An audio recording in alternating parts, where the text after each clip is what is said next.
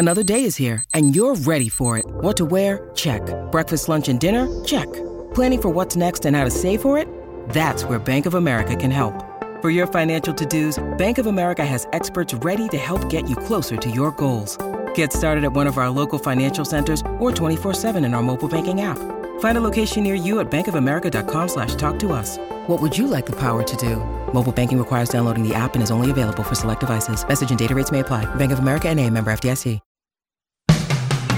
Today on Something You Should Know, can coffee really stunt your growth or sober you up? I'll explore that.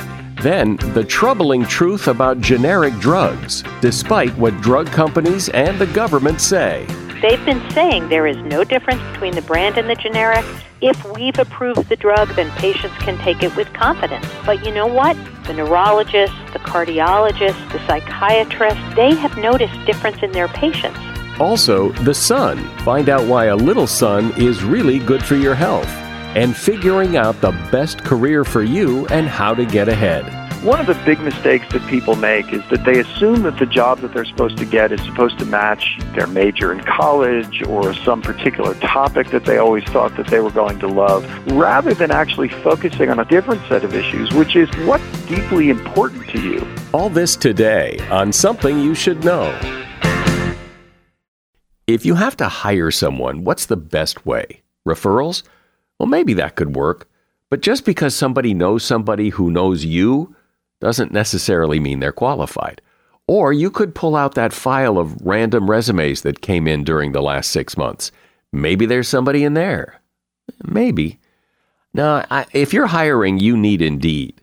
Indeed is your matching and hiring platform with over 350 million global monthly visitors, according to Indeed data, and a matching engine that helps you find quality candidates fast. As a business owner, I've found that hiring the right people, well, there's just nothing more important. Don't leave it to chance or a referral or a random resume. Use Indeed. In the minute I've been talking to you, 23 hires were made on Indeed, according to Indeed data worldwide. Indeed's matching engine is constantly learning from your preferences. So the more you use Indeed, the better it gets. And listeners of this show will get a $75 sponsored job credit to get your jobs more visibility at Indeed.com/something. Just go to Indeed.com/something right now and support this show by saying you heard about Indeed on Something You Should Know. Indeed.com/something. Terms and conditions apply. Need to hire? Oh, you need Indeed. Something you should know. Fascinating intel, the world's top experts, and practical advice you can use in your life. Today, Something You Should Know with Mike Carruthers. Hi, welcome. Yeah, I got a note the other day from someone who said, you have the most interesting advertisers on your podcast. And I know a lot of companies want to advertise on this podcast because I guess the word is out that for many of those companies, the Something You Should Know audience is very responsive. And if you hear an advertisement on this podcast that sounds interesting, I hope you will check it out and think about doing business with them, because when you do, that helps them decide to come back and advertise, and that supports this podcast. And any of the advertisers who have promo codes or websites that you need to check out, all of those links are in the show notes.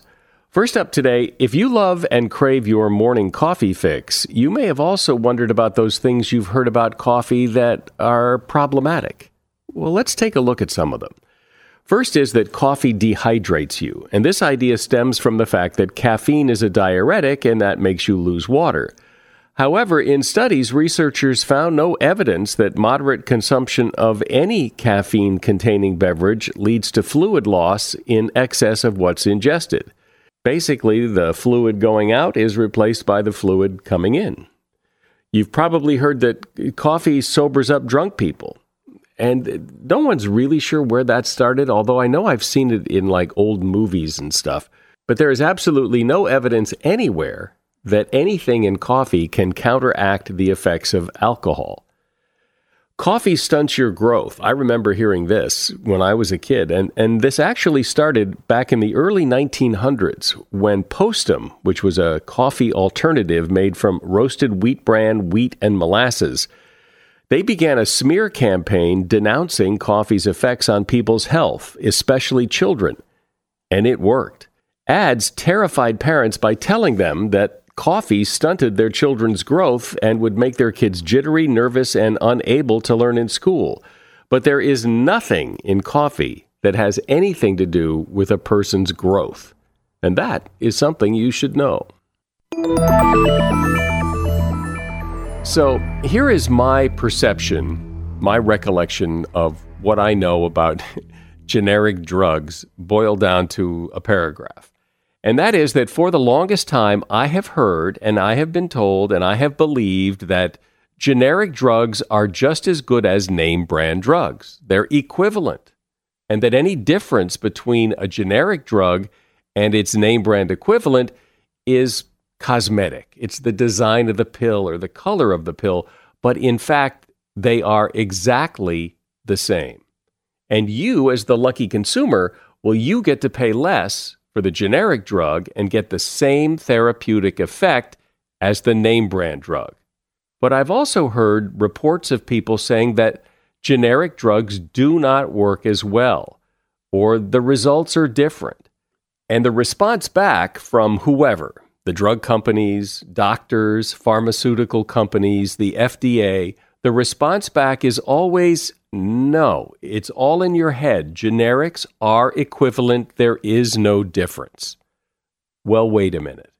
Investigative journalist Katherine Eban decided to look into this, and what she found will likely shock you. Katherine is author of a book called Bottle of Lies, the inside story of the generic drug boom. Hi, Katherine. Welcome.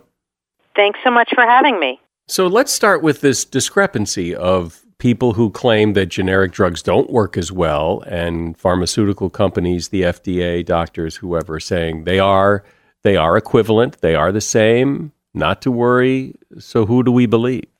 Generics are supposed to be regulated exactly the same as the brand name drugs. But in my investigation, which took a decade and took me to 4 different continents, what I found is that most of our generic drugs are manufactured overseas in India and China. Though the FDA shows up in the U.S. at manufacturing plants unannounced, overseas they're doing something really different, which is they're giving these plants weeks and sometimes months of advance notice that they're coming. And these plants are staging their inspections. They're fabricating data, quality data. They're cleaning up bird infestations. They're shredding documents. And this is all basically to present a picture of a plant that's following all the rules and regulations. So in fact, the generic drugs that Americans are getting in many instances are not what they are supposed to be on paper. And what does that picture look like? Is it 2% of them? Is it 88% of them? And what's wrong with them? And what's in there if the active ingredient isn't? And paint the picture for me. Yeah. So let me give you an example. In the book, I follow a young FDA investigator named Peter Baker. And over the course of 5 years, he went into 86 drug plants in India and China. And in 67 of them, he found elements of data falsification and deceitful practices.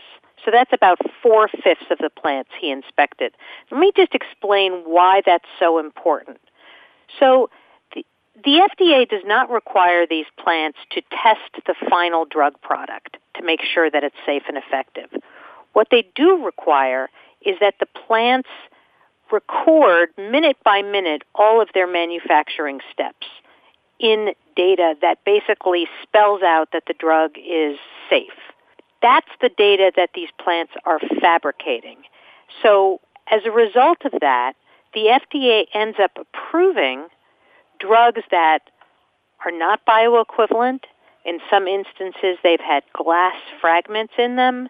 They may contain toxic impurities. There is just a widespread recall of blood pressure medication, which had a carcinogen in it, which was being manufactured overseas in India and China. So these are some of the consequences of this fabrication.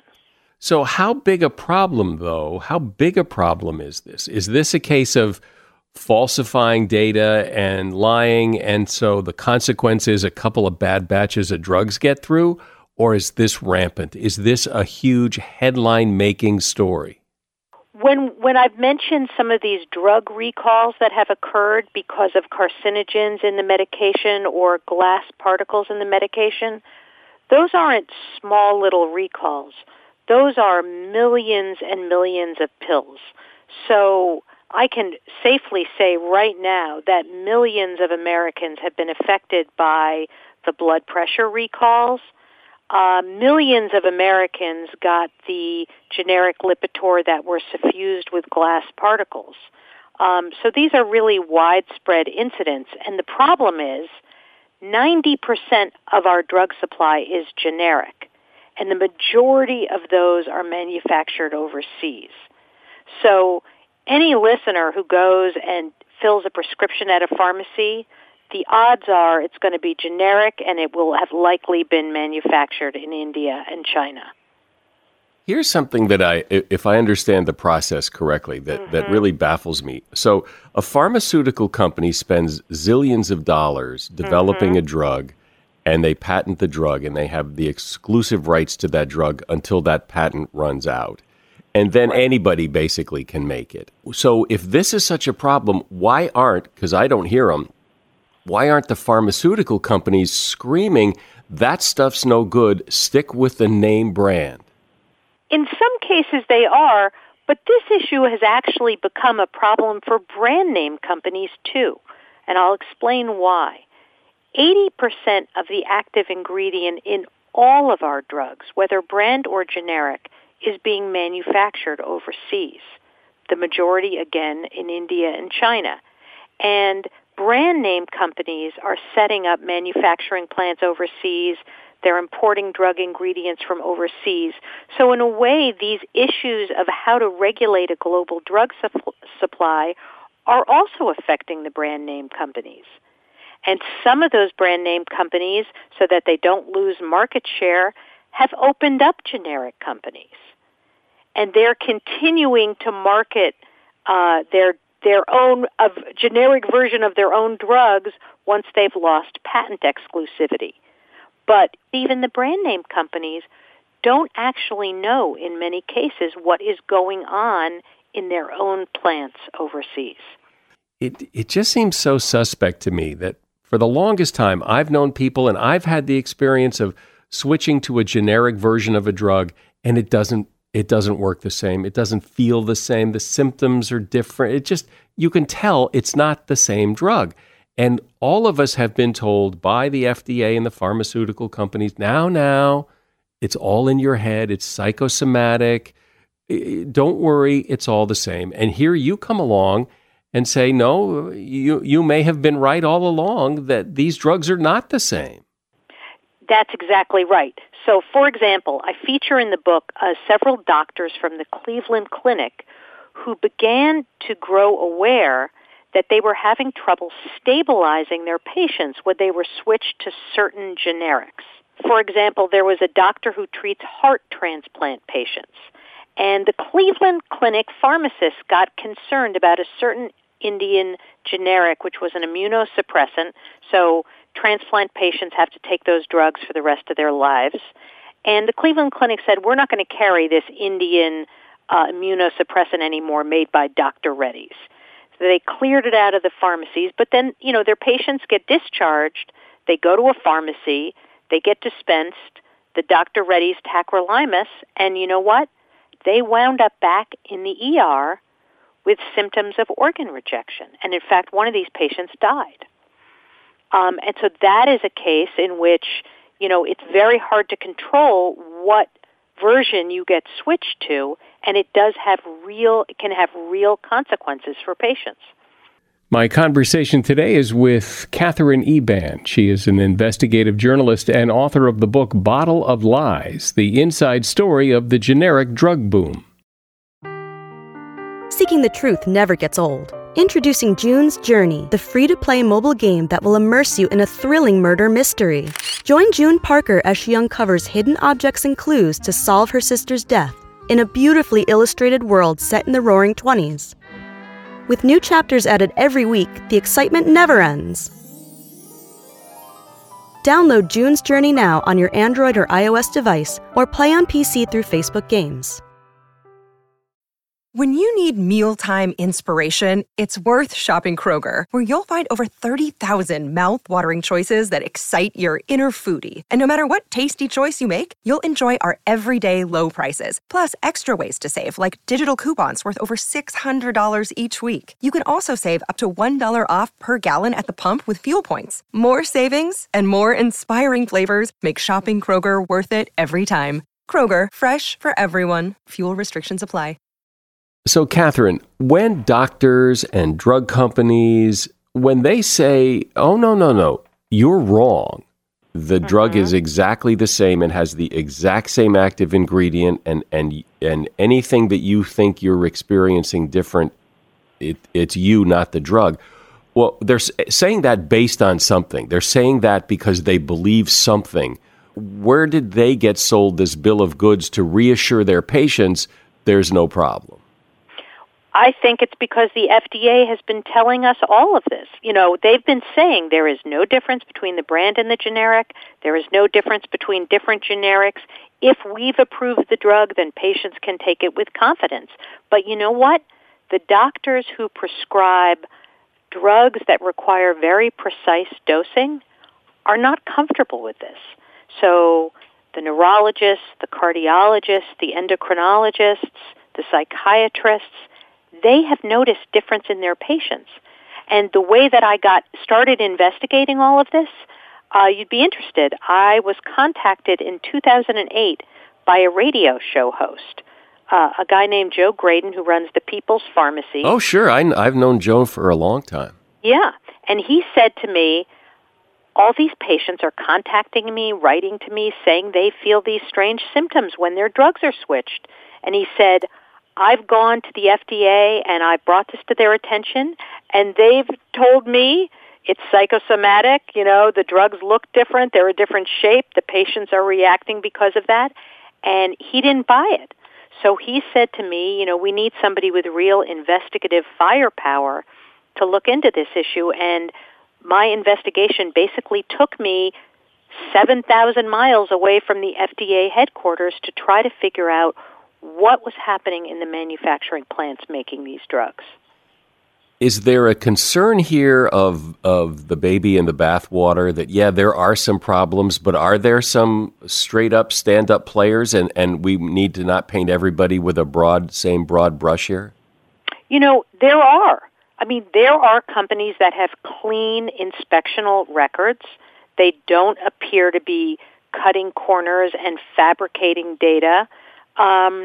You know, I think it's kind of a perfect storm of a globalized drug supply, companies that are operating far away from the oversight of the FDA, you know, an under-resourced regulator, and really a fundamental lack of information for patients. So, for example, if you buy a box of cereal, the labeling tells you where that cereal was made, and same thing with your shirt or your pants. But none of that information goes to consumers of medication. We don't know where our drugs are made, where the active ingredients are made, because the pharmaceutical companies have fought against it. So I think there needs to be a kind of consumer revolution where patients become aware of these issues. But as a patient, I don't really care where it's made. There's nothing I can do with that information. What I want to know is it what it says it is? I don't care where they put the goo in the bottle. I just want to know, is it what it says it is? Right. And that is really hard to know. But that's why I'm telling patients that they need to be aware of how they feel, because that's important information. I mean, there are patients who got all of these symptoms after they were switched, didn't attribute it to the new generic that they were on, and went on crazy medical odysseys, seeing 10 doctors and specialists to try to figure out what was wrong with them, until they realized, well, wait a second. All of this started after I picked up this new prescription. Is it safe to assume that at the core of this problem is money, that cutting corners and making generic pills that aren't quite up to snuff improves profits and that's what's going on? Or is it just sloppiness? Is it people just not keeping their eye on the ball? My investigation is showing that it's absolutely profits at the core of this, because the companies want to be first to market with their generic. They want market share. There's actually added incentives financially for the company that is first to market with a generic. And so in some instances, the companies don't know yet how to make the drugs well enough. They're fabricating data and getting approval from the FDA, and then literally as they're selling the drug, they go back secretly into their laboratories to try to figure out how to manufacture it properly. Whoa, really? So, yeah, really. So they make it up in the beginning and then try to figure it out later. That's right. And the FDA is making the claim, well, it's because of the change and patients aren't used to it, and that's why they're complaining. And I suspect that there's actually a different reason why they're complaining, because they're getting a drug that isn't bioequivalent because the companies don't know yet how to make it. So why doesn't, as you said in the beginning, the FDA announces weeks in advance that they're coming and they clean up their act for the inspection and all that. But when the drugs come here, why don't they open up a box, put the pill under a microscope, and check to see what's in it? It's a great question. Surprisingly, there's actually no systematic and routine testing of the drugs once they are on the market. And this is why the integrity of the data is so important. Because what the FDA has basically said is, look, even if you can't test 1 million pills, right? So even if you test 1 out of every 500,000, it's still not going to prove to you that all of the drugs are safe and effective. But that's what the data is supposed to do, that the manufacturing data as a sort of minute-by-minute blueprint of the manufacturing process is supposed to do that. But they're fabricating that data. That's the problem. So it's a real consumer issue here. I still scratch my head and wonder, because I think so many people have had an inkling because of all this, the generic doesn't work, the same stuff that's been going on for decades, why there aren't more doctors screaming about this, there aren't more consumer groups screaming about this. I mean, Joe Graydon is a good advocate for consumers. He always has been. But why is he and now you kind of the lone wolves here? Well, let me put it this way.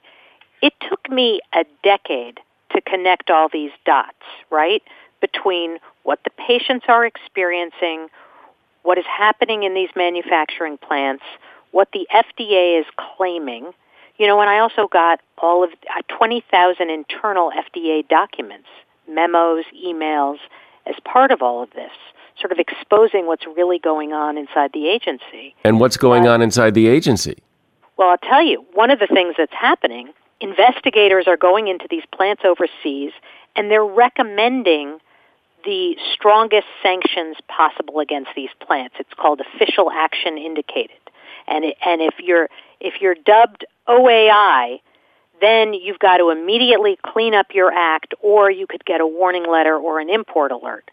And back in Maryland, some of these bureaucrats are downgrading those recommendations. In other words, they're taking the plants off of the regulatory hook. They're saying, well, they promised to clean up their act, so we're going to trust them, and we're going to trust that they're going to do that. Why? What's in it for them what's in it for a regulator to put the public at risk? What's the payoff to them? Well, less paperwork? It's a great question. Some of these regulators go on and get jobs in the generic drug industry. Gee, didn't see that coming. Yeah, right. I mean, it's a revolving door scenario. Or in some instances, they're worried about drug shortages, right? And you've probably heard about drug shortages where we don't have enough of critical, necessary drugs. And so if they put an import alert on a plant, hey, there's going to be more drug shortages because we're not getting these drugs. And so in some cases that I've documented, they're making the decision better to get contaminated drugs or unsterile drugs than no drugs at all. And those are some of the trade-offs. It's better to get contaminated drugs than no drugs at all. That's baffling why anybody would say that. How is a contaminated, useless, or altered drug better than no drug at all? I don't know. Well, that's a great question. I mean, as somebody pointed out to me, a drug that doesn't work is not a cost savings, right? Right. And I'll bet you that a whole bunch of your listeners have experienced a situation where they picked up their prescription and their drugs just didn't work. So given the state of affairs, and you've laid it out pretty well, but so now what? What do you do? What's a consumer of drugs supposed to do? If your listeners want to go to my website, which is CatherineEban.com, I have a guide there of how to actually investigate your own drugs, okay? So let's say you take a maintenance medication, you find out the name of the manufacturer. Then I provide a link where you can go into the FDA website and you can see, has that manufacturer gotten a warning letter? What has the FDA found at their plants? Then you can go into a guide called the Orange Book, which is on the FDA's websites, and you can see a list of all the manufacturers that have been approved for a given drug. Obviously, people have enough to do in their busy lives and don't necessarily want to be Sherlock Holmes when it comes to their own prescriptions. But I think it is important for consumers to get somewhat involved in understanding who's making their drugs. Well, this is really big stuff, and it's interesting that people have been saying things for so long that these drugs don't work like the name brand drugs, and now there's proof that's true. Catherine Eban has been my guest. She's author of the book Bottle of Lies, The Inside Story of the Generic Drug Boom. There's a link to her book in the show notes, and I've also put a link to her website where you can check out your own drugs if you like. Thanks for being here, Catherine. Thank you so much. Really fun to talk to you. As a listener to Something You Should Know, I can only assume that you are someone who likes to learn about new and interesting things and bring more knowledge to work for you in your everyday life. I mean, that's kind of what Something You Should Know is all about. And so I want to invite you to listen to another podcast called TED Talks Daily. Now, you know about TED Talks, right? Many of the guests on Something You Should Know have done TED Talks. Well, you see, TED Talks Daily is a podcast that brings you a new TED Talk every weekday in less than 15 minutes. Join host Elise Hu. She goes beyond the headlines so you can hear about the big ideas shaping our future. Learn about things like sustainable fashion, embracing your entrepreneurial spirit, the future of robotics, and so much more. Like I said, if you like this podcast, Something You Should Know, I'm pretty sure you're going to like TED Talks Daily. And you get TED Talks Daily wherever you get your podcasts. From the beginning, your professional life has consisted of basically three pieces. First, you have to know how to get a job. Second, you have to know how to do the job so that third, you can advance in your career and get another job.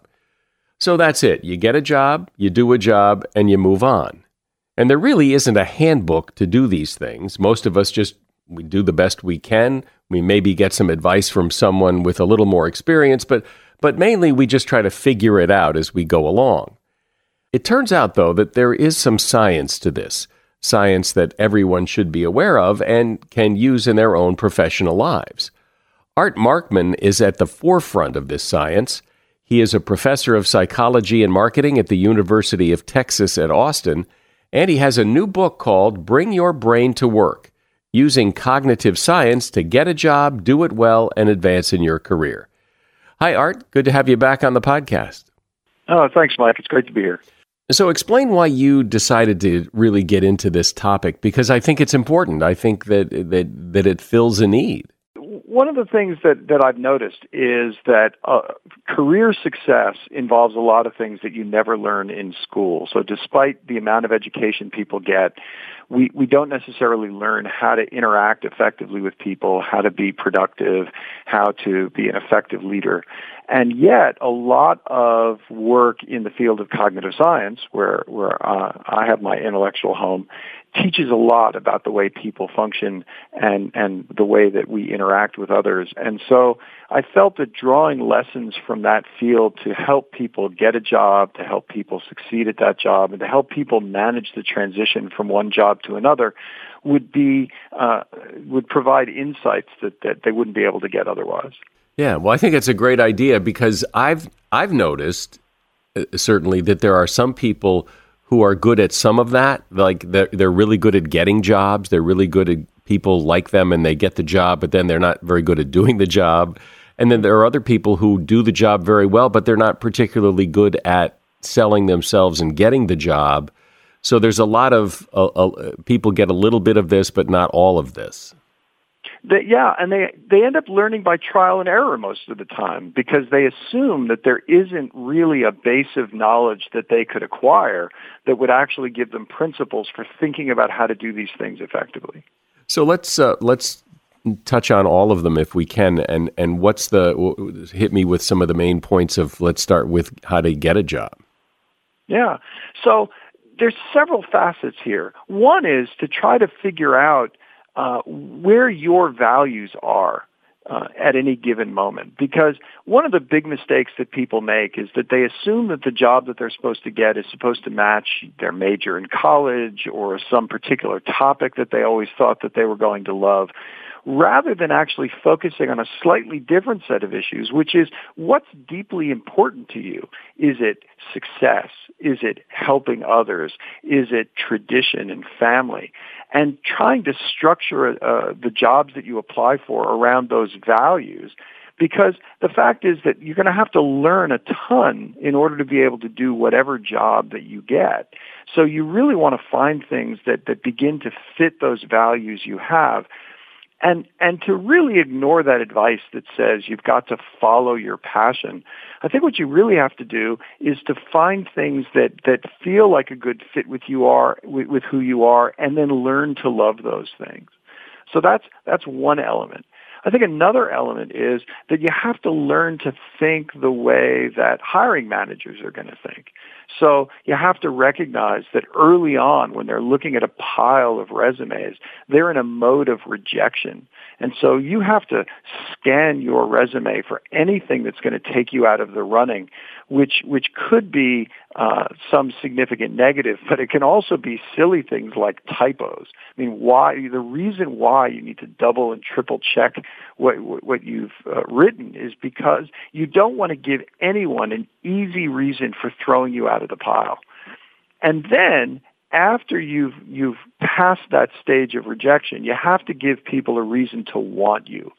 So you have to also focus on how can I actually create some reason for a hiring manager to look at my materials and think I'm the person that they want. So you really have to put yourself in that mindset. And then one last piece on the aspect of getting a job is you want to recognize that you might think when you're putting your materials together, you should throw in every positive thing you can think about yourself. Because the assumption would be that each positive thing you say increases somebody's sense of your overall value. But actually, what people end up doing when they evaluate a resume is that they average. And so if you have 4 great things and then 1 mediocre thing, that mediocre thing brings down the average. So if it's not obligatory for you to have it on there, it's the honorable mention in some startup competition that you were a part of, maybe you leave that out because it isn't necessarily going to improve the overall quality of the materials that you sent in. So I want to go back to what you said about people think that they have to do whatever their major was in college or, that's the guiding force here. And you said that you need to do things that are also in line with your values. But I don't really have a very good sense of what that means. Like, could you give me an example? Sure. So I'll give you an example on both sides of what you said. I mean, the first is everybody thinks, well, my major has to determine what I do. And of course, there are plenty of people who major in things like history. Well, just because you were a history major doesn't mean that the only job you're qualified for is historian, right? Because history majors have actually learned a tremendous amount about researching through documents and about following the threads of stories over time that can be really valuable for understanding what's going on inside of an organization. So on the first piece, your major doesn't necessarily have to determine what you do for a living. On the second piece, the question is, what values do you have? And there are lots of well-validated scales for those, but the values can be things like achievement. So to what extent is being successful a significant value for you? Well, for some people, that's all they want. They just want to be successful in their career.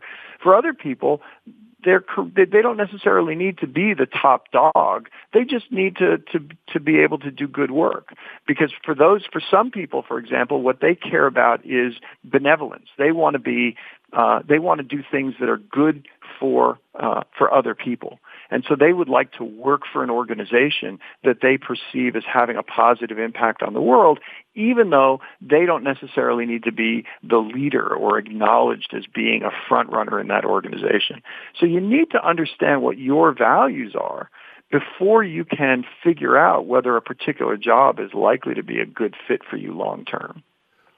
Well, you bring up something I guess I've never really thought about, but when most people become a history major in college, if that's their major, isn't there usually the reason why is that maybe that's something they want to do after college, that the people don't major in something because it's just on a lark, it interests them, but they're going to dismiss it when college is over? Yes? No?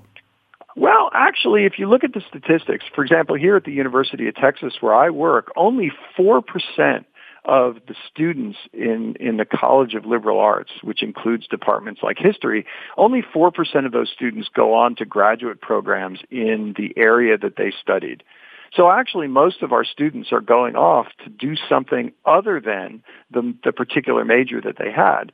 So they might find history or political science or psychology or sociology interesting, but they don't necessarily want to be someone who is a historian or a psychologist or a sociologist, but they want to use those skills in order to be successful in their career. That really surprises me, but it is what it is. I would have never guessed that. I would have thought it was much higher. The percentage would be much higher that if you major in sociology, it's because you want to work in sociology. It's fascinating that it doesn't work out that way. But here's the interesting thing. One of the things universities don't do a very good job of is actually telling students the complete set of skills that they have that they got as a result of being part of that major. And so because 96% of the students go off to do something else, they often aren't able to articulate their skills very well when they enter the job market for the first time. As a result, liberal arts students often make less money on their first jobs than students from majors like business who have an easier time articulating what they're capable of.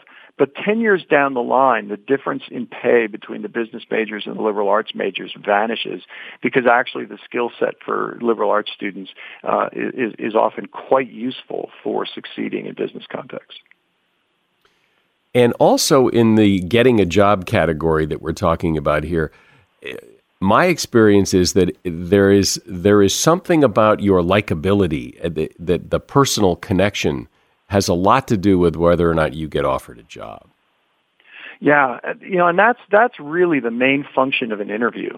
When after they finally call you in for the interview, they've decided that you more or less have the qualifications for the job. I mean, every once in a while they make a mistake and discover in the interview process that you're not really a good fit for the job from a skill standpoint. But 95% of what they're trying to figure out in the job interview setting is whether you're somebody that they want to work with, whether you engage them in a way that will make you a good colleague.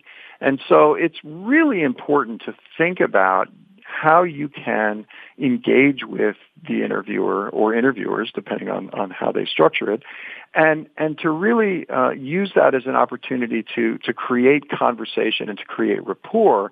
You don't necessarily want to be shelling off, and you also don't want to freeze up.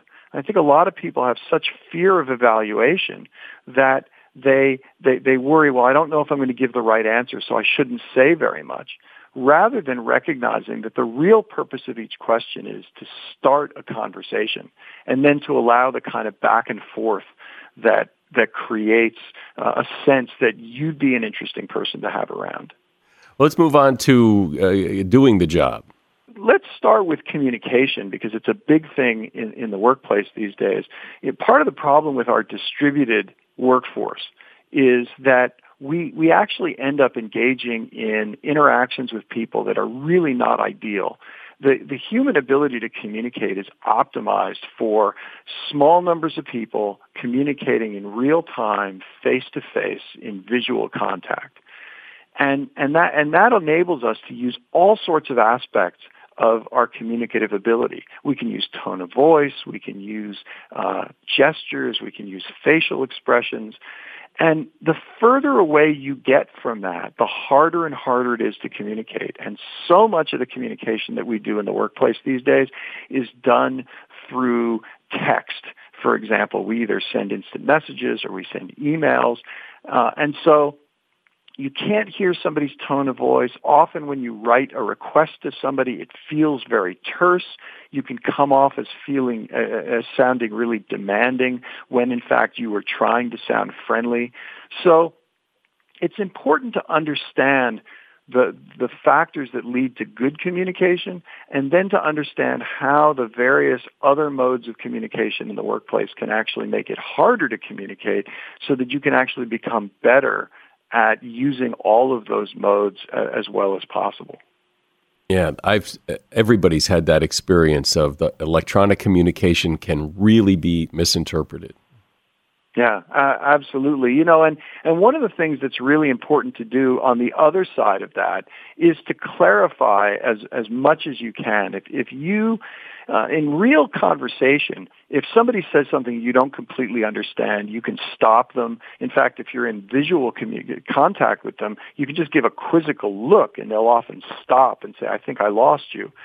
When in email, for example, somebody asks you to do something, if you're not 100% sure of what to do, clarify. You have to ask more explicitly than you might have to do if you were having a conversation with someone, because the last thing you want to do is to misinterpret a request and spend several hours doing the wrong thing.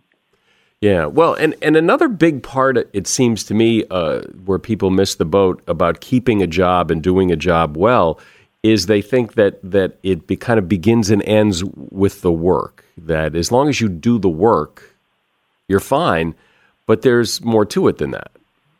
Yeah, no, absolutely. I mean, for one thing, you're trying to create relationships in the workplace. I mean, a lot of your success at work in the long term is actually dependent on the kinds of relationships that you create. It's funny, there's this sense that a really good salesperson is able to sell something to somebody that they don't really want for an absurd amount of money. And maybe that's a good salesperson if you're only going to interact with them once. But really great salespeople are the ones who get you exactly what you need for the right price. Because now, every time that they contact you and say that they have something you need, you're receptive to hearing them again. And so it's all about relationships, whether you're selling a product, whether you're trying to engage with a colleague.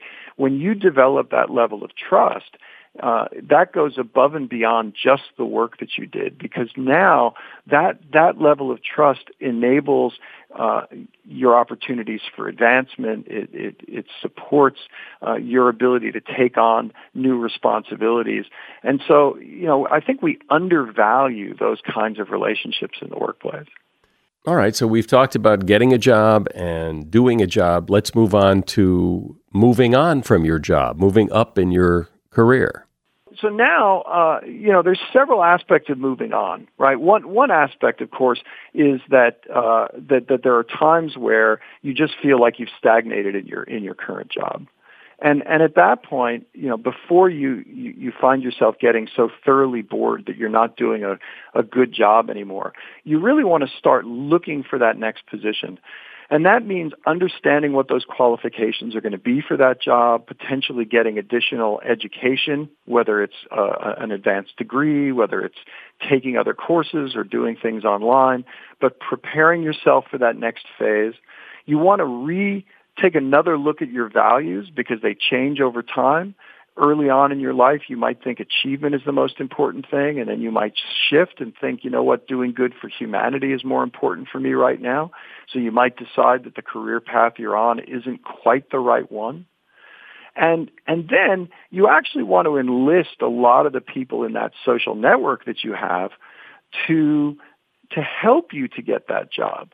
Even people within your organization. I mean, letting people know that you're looking to move forward can be useful because they may actually keep you in mind when a position opens up and groom you for that. So you want to have people who are helping to move you forward in the organization. And really the best leaders are ones who are trying to develop the people who work for them because A, that makes the organization better, and B, any good leader who helps people to advance creates long-term allies within the organization, people who now feel like they owe a piece of their career to that leader. And so it's a great strategy in which you give something to someone else that actually pays dividends for you.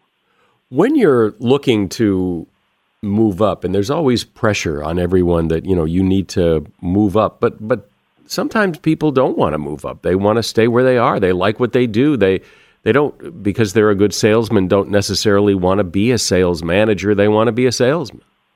Oh yeah, and I think it's really important again to be thinking about those values, and not to adopt other people's values because the culture says that or because other people in your life say that.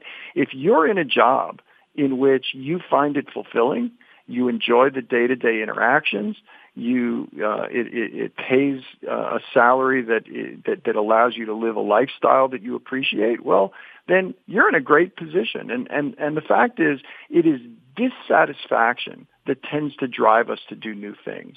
When you are satisfied with something you're doing, it does not create motivation to change.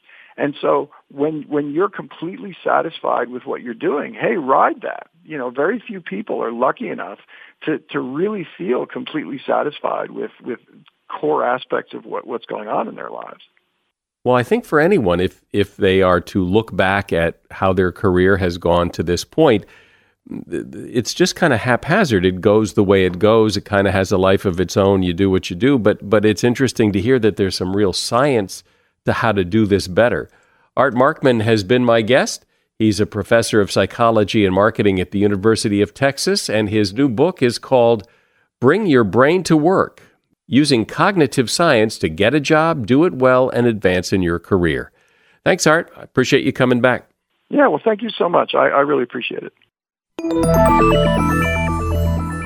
While we've all been told to stay out of the sun to prevent skin cancer and aging of the skin, staying in the sun can help a lot of other things, as long as you don't overdo it and use sunscreen. According to a study in Sweden, avoiding the sun can be just as detrimental to your lifespan as smoking cigarettes.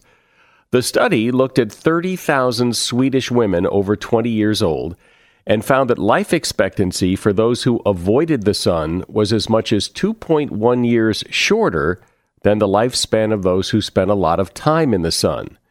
Women who had more sun exposure were at a lower risk for developing several diseases, including diabetes, multiple sclerosis, and heart disease. While sun does age your skin, hurt your eyes, and cause skin cancer, it can also improve your mood, help you sleep better at night, improve acne and psoriasis, and boost vitamin D levels. And that is something you should know. You know, we are at or very close to an all-time high in terms of the number of people who listen to this podcast. We're kind of on a roll. We'd like to keep the momentum going. So if you could help by telling someone you know about this podcast and let them hear it, maybe they'll like it too. I'm Mike Carruthers. Thanks for listening today to Something You Should Know. The Bigger Pockets portfolio of podcasts are worthy of your investment. We're having a real conversation as real estate investors. New episodes available every day. It's important to buy where it makes money and not necessarily where you want to travel to. Bigger Pockets, On the Market, Rookie Real Estate, or Money Podcast. The purpose of flipping is to create more cash so then you can reinvest into other types of properties. The Bigger Pockets Podcast, on YouTube or wherever you listen.